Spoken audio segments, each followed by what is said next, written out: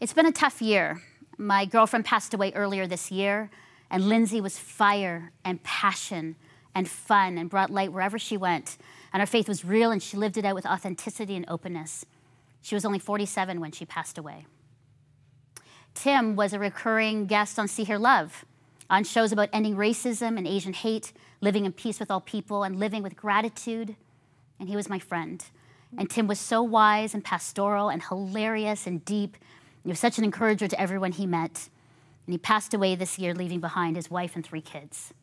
Loss, grief, questions, wise, heart pain.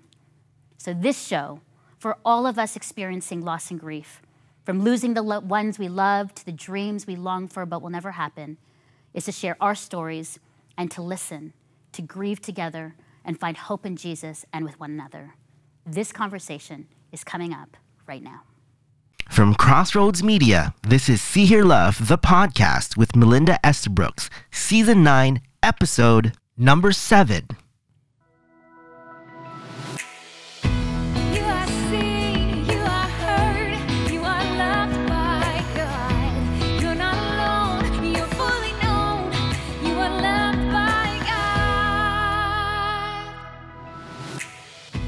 I so appreciate all of you here for the show and for the stories that we're going to share. And I must welcome special guest Elizabeth Carrera, women's empowerment speaker and coach. Welcome. Thank you. And Cheryl, co-host and speaker, author, justice advocate. Welcome. Yeah, thank you. Sanait Lichmore, registered psychotherapist and speaker. And Trifina Paramala Gagnon, podcaster and speaker. Thank you. So not a light topic, ladies, this time, but necessary, as we all are and have experienced loss and grief. And so this show is really about listening and leaning in and listening to our stories of our own loss. And so, Sanait, why don't we start with you as we just sort of listen to what you have experienced? Sure, thank you, Melinda. So I lost my father in 2020, May 2020. It was a sudden passing. We were all together celebrating Mother's Day, actually, the day before he passed. And that evening, he was rushed to the hospital and just never came back home. It was challenging because, again, we weren't expecting it. He wasn't in hospital. My dad was 64 years old. And it was during COVID, right? So that was also challenging. And so the unique thing about my grieving journey was that I didn't have the typical father-daughter relationship. My dad and I had a very conflictual relationship. We had a challenging relationship. And so that made my grief journey very unique. I wasn't grieving the typical things that someone would grieve when they lose their father. Like, I was grieving things like what could have been or what wasn't. I was grieving what I didn't have. And as the oldest of, I have 5 siblings and I'm the oldest, I found myself grieving what my siblings didn't get that I did. You know, like, my dad was at my wedding. My dad watched me have my 3 girls, and he didn't witness that for anyone else in my family. And so that was very hard for me. That was like, it's almost like, why did I deserve that? Like, why did I get that despite the challenging relationship that we have? Because his relationship wasn't the same with all of us. And so there was a lot of guilt. There was a bit of shame there. And then also grieving what my mom didn't have, you know, like her losing her husband at such a young age. I was also grieving what my dad didn't get. He was looking forward to retirement, you know, as coming to Canada as a refugee, working all his life and looking forward to retirement and not getting that. I found myself grieving that too. And so what was really helpful during my grieving journey was having people there that just let me share my story. Instead of people saying, oh, I know you must miss your dad, you must miss A, B, C, D. It's like, no, this was a very unique and different relationship, and so my grief was very complicated. And so having people around that just allowed me to share my feelings in those moments, my experiences, my thoughts, and my range of emotions, from sadness to anger to shame to guilt, and not shaming me for having those feelings. I think that was such a gift. So yeah, that's my grieving journey. Thank you for sharing that tonight.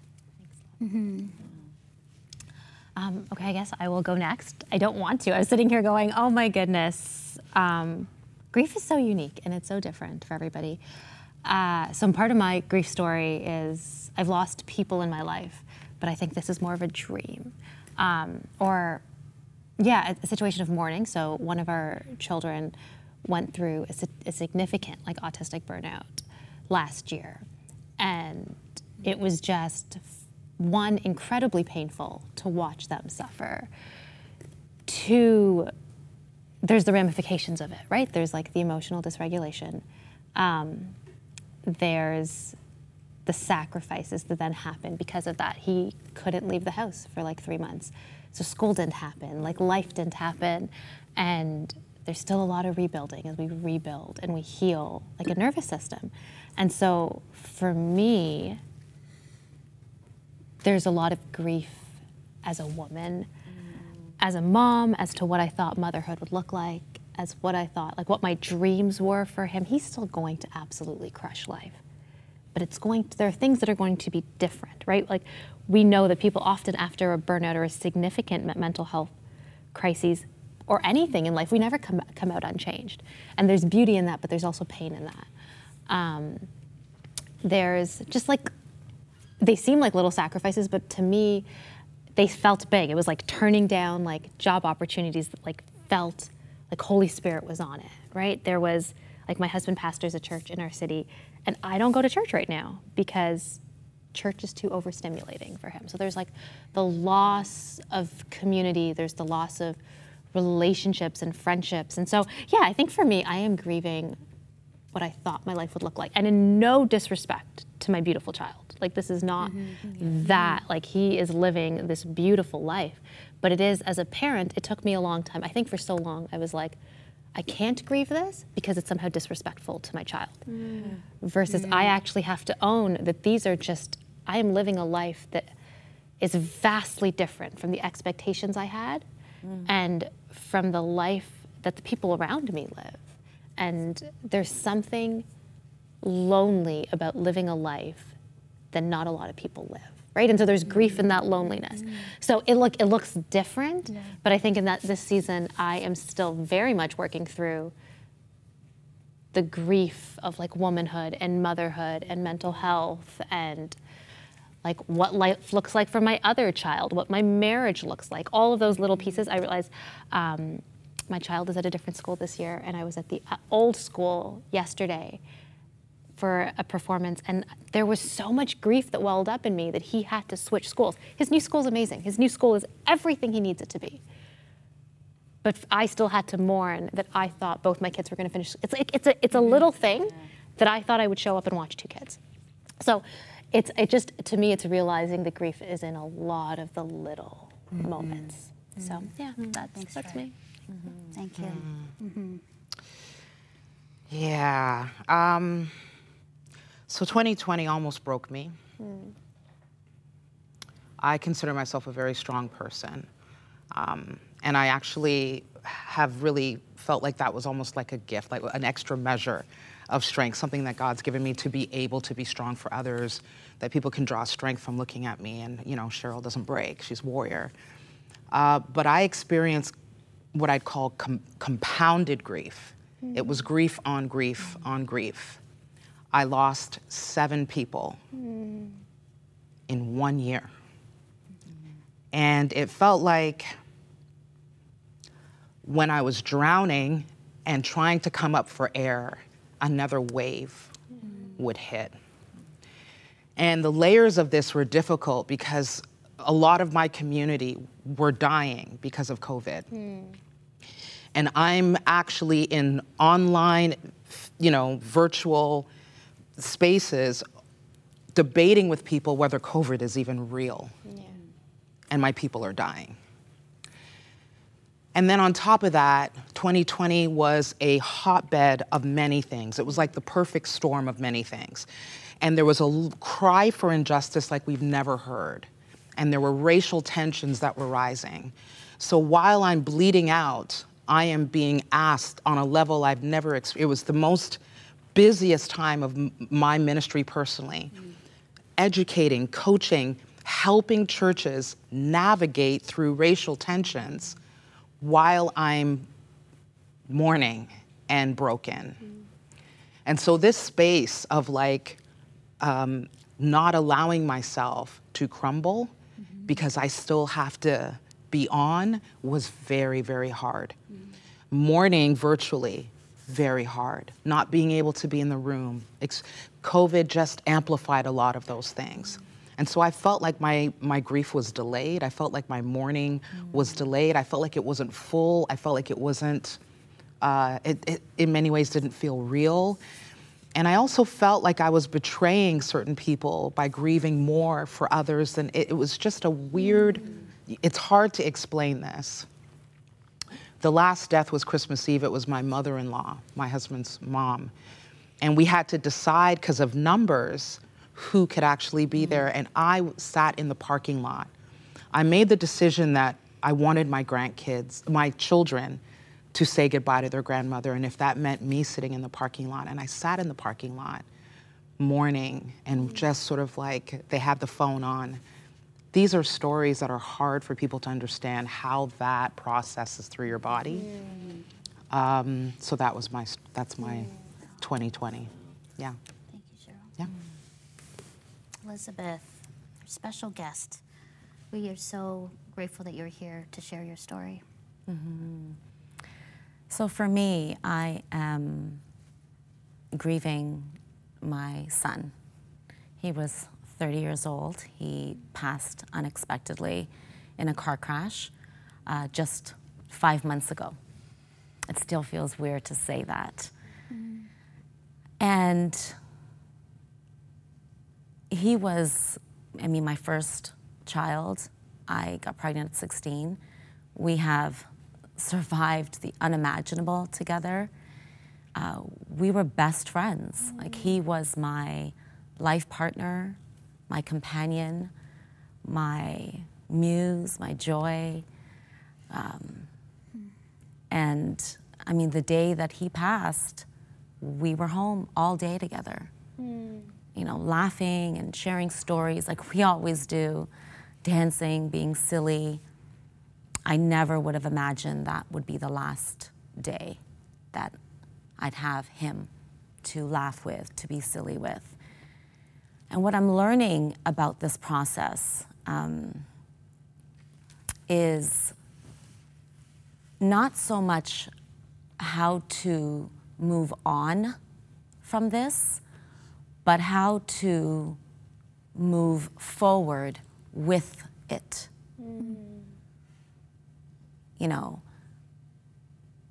It might sound crazy, but I don't want to move on from it. I want to move on with it, because moving on from it tells me that I have to or should get over it or move past it.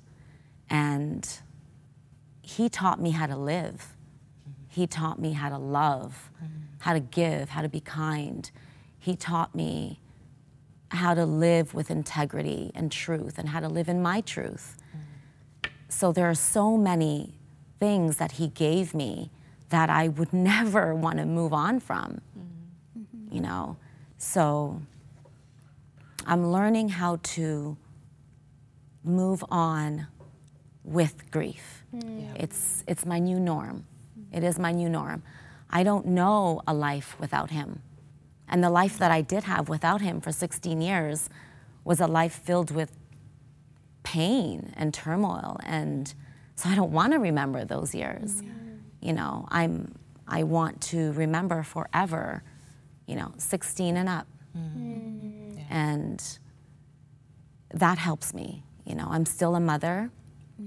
I'm learning how to be there for my son. They were best friends. They were inseparable. And I'm learning how to do that because I've never done that. I don't know how to do that. And so I'm learning and I'm studying and I'm reading and I'm reading the Word of God and I'm believing in His Word.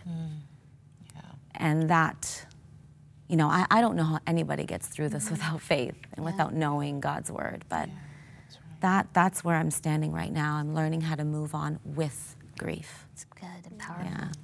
As we listen to Elizabeth, Our thoughts on what we're learning. You're saying learning. I haven't heard that, and it's beautiful.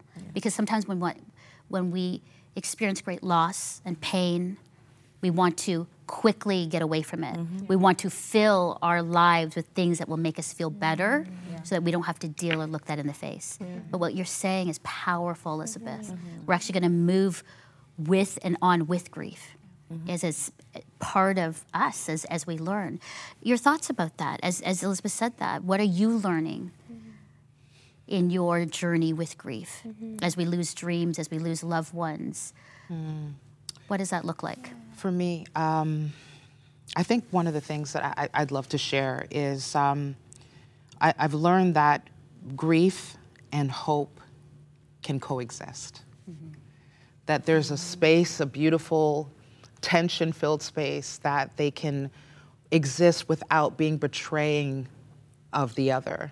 And I, for the longest time, thought that if I felt even a morsel of joy, that was betrayal to the people that I had lost. And that I almost had to live in heavy, dense grief to honor them. But hope can exist with grief, and and joy can live there too, and it's not a dishonoring. That's good. We can smile and have moments of joy, and it's almost a tribute in the way that we live and move on. So, shift in perspective for me. I think what I've learned is that I think grief is processed when there's witnesses. Like when we grieve in community, around people that are witnessing our grief and like seeing our pain, holding space for it. It's almost like there's a processing that happens. It's like I lost this person I love, and these people that love me are here and they're holding me and they're cradling me, even if it's with their eyes, with their words, with their presence. And that's so powerful. The witnesses and community with us. Absolutely, yeah. I mean, I don't know how I would possibly get through this without, I mean, you know, the obvious, my foundation, which is God's word, my faith, hope, and second to that, you know, community, tribe. Like I don't know how I would do this without that. And I do believe that no one, and although there are many people who do feel alone in these, you know, while they're grieving, I don't believe that we're ever truly alone. I think with the online space, the online world, even if you feel alone, there are spaces and places for us to find love and, you know, a community to love us back to life. And there are many, you know, for anyone who feels like they're alone. I've learned that through this process is that we can it's easy to get in our head. It's easy to feel alone, but I don't think anyone really truly is. They may feel it, but you're not alone. Hi, I'm Addison Espilla, one of the content producers here at See Hear Love. I just wanted to take a moment to invite you to join our community called the See Hear Lovelies. Here's how. Number 1, sign up to our weekly newsletter. Every week you'll get a personal note from Melinda with links to our shows, blogs, and resources, as well as inspirational content and a short devotional. You'll also be the first to know about upcoming events and giveaways. QR code is in the show description, or sign up through our website at seehearlove.com and look for the newsletter icon. Number 2, join us in studio and be part of our studio audience. Take a behind-the-scenes tour in our master control room, editing suites, and studio. You'll meet Melinda and the See Hear Love co-hosts and guests. Email us at seehearlove@crossroads.ca for more info. And finally, number 3, become a monthly partner. $25 or $50 a month will help us share our brave themes and conversations on television, here on podcast, YouTube, video streaming, and on our social media platforms. We can't do See Hear Love without donations and sponsorships, so please go to www.seehearlove.com/donate and give your one-time or monthly donation today. Become a See Hear Lovely and join our See Hear Love community of belonging, vulnerable and brave conversations. We are here for you. think for me, and so like my story was a little bit different in terms of losing a person, but we talk a lot about the stages of grief, and I'm blanking on them right now, but like, there's anger and there's depression and there's bartering and like there's almost like an acceptance, right? And I feel sometimes as Christians we're allowed to go through all of those stages. And I love what you said about having the duality of hope. But because I feel that. But I do feel like there's sometimes when we're supposed to jump to that hope really quick, and we're supposed to forget about where we're at, and kind of when you talk about getting over it. And so the scripture actually that that really stuck out to me with this conversation was John chapter 11, verse 35. The shortest verse in scripture. Jesus wept. And it just, like, every time I look at it, it strikes me again and again that Jesus is going to his friend who he's lost, like one of his closest friends. And Jesus full well knows there's going to be redemption, an actual redemption soon.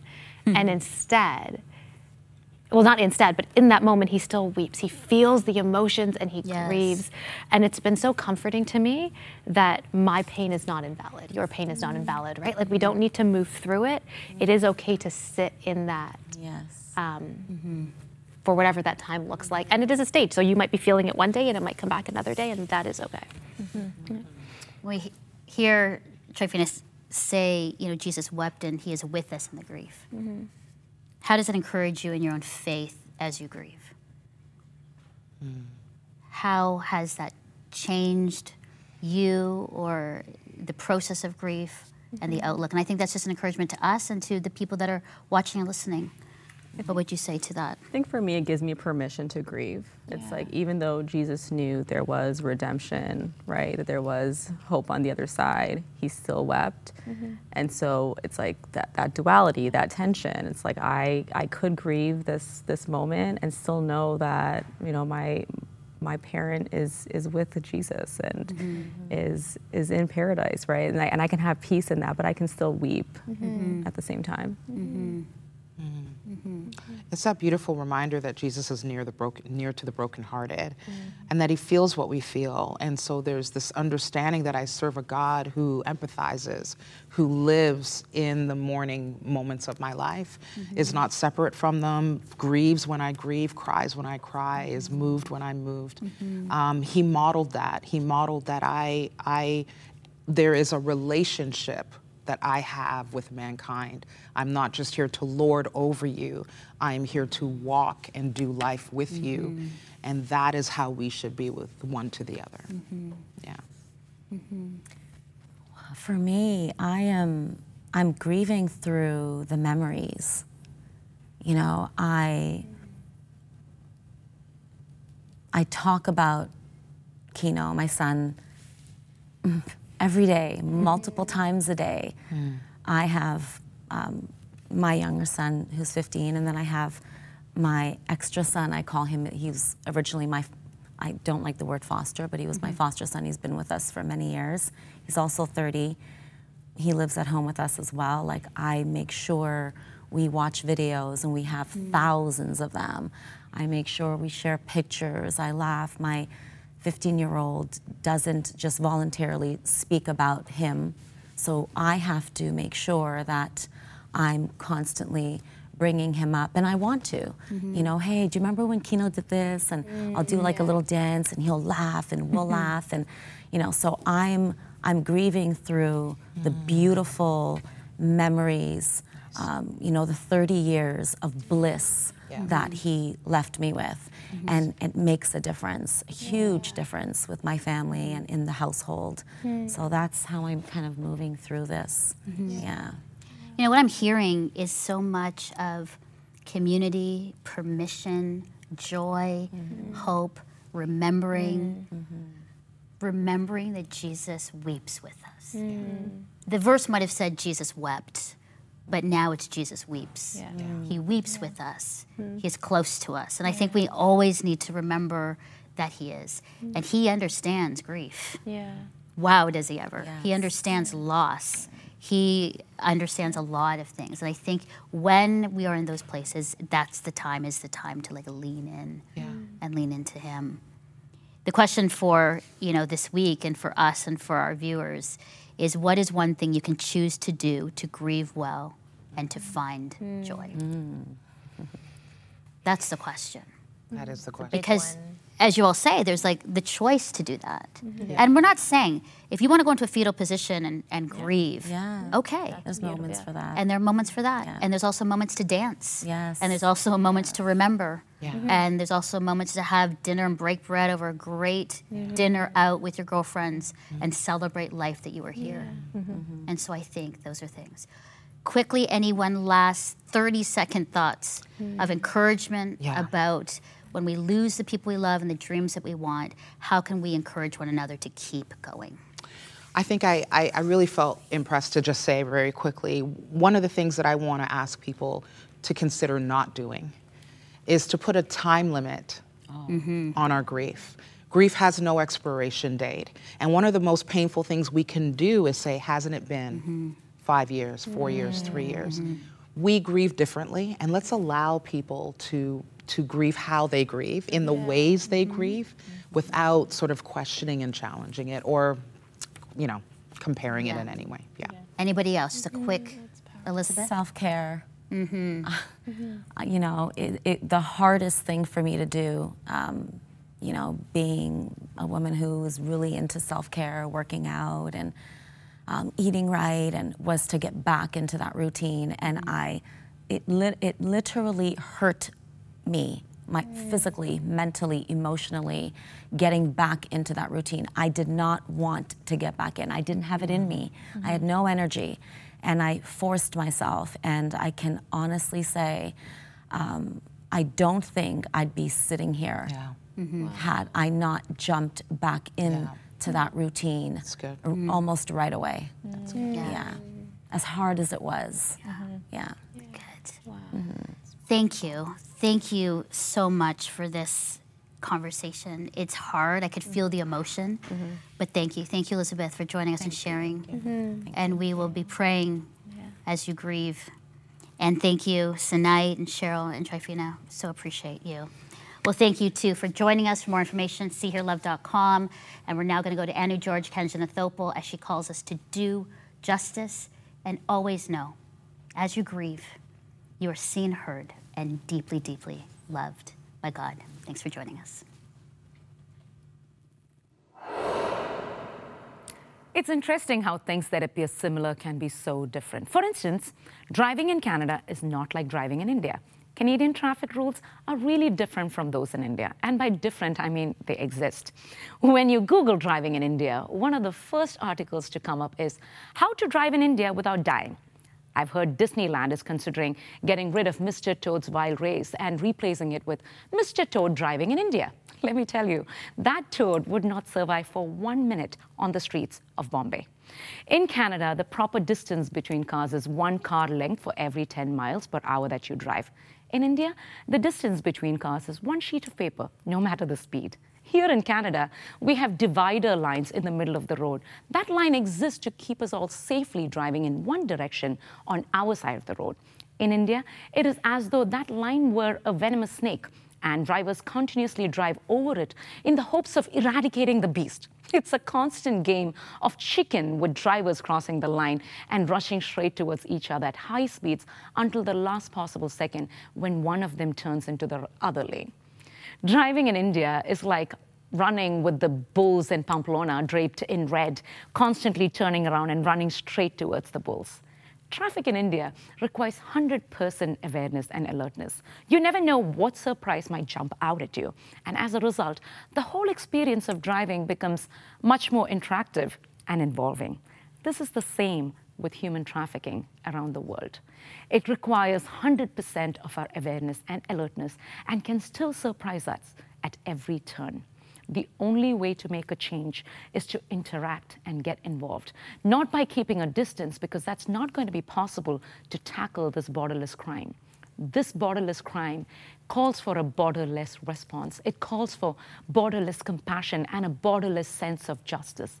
Our God is a borderless God and a God of justice, and nothing infuriates God more than this. As followers of Christ, it is our calling to boldly confront injustice and demonstrate love through both our words and deeds. By doing so, we can find solace in the knowledge that God's divine plan will ultimately triumph and wrongdoings will be held accountable. Job 12:22 says that He reveals the deep things of darkness and brings utter darkness into the light. What a wonderful assurance to have. The Bible can feel overwhelming, confusing, or hard to believe. Scripture Untangled, a new podcast by the Canadian Bible Society, brings you interviews with culture leaders, leaders in ministry, and Bible thinkers to help you be inspired to dive into the Bible and understand it. Listen for free and subscribe to Scripture Untangled on your preferred podcast app. Visit scriptureuntangled.ca for more information. Thank you for listening to See Hear Love, the podcast with Melinda Estabrooks. We are able to do See Hear Love because of these generous sponsors. Tyndale University. Melinda and I are both Tyndale alumni. Tyndale is where you will experience high-quality academics interwoven with faith and a community of students and faculty that challenges you to live authentically, to follow Christ, and actively engage your culture. Visit www.tyndale.ca. The Canadian Bible Society champions the Bible as the voice of God, revealing Jesus Christ, the living Word.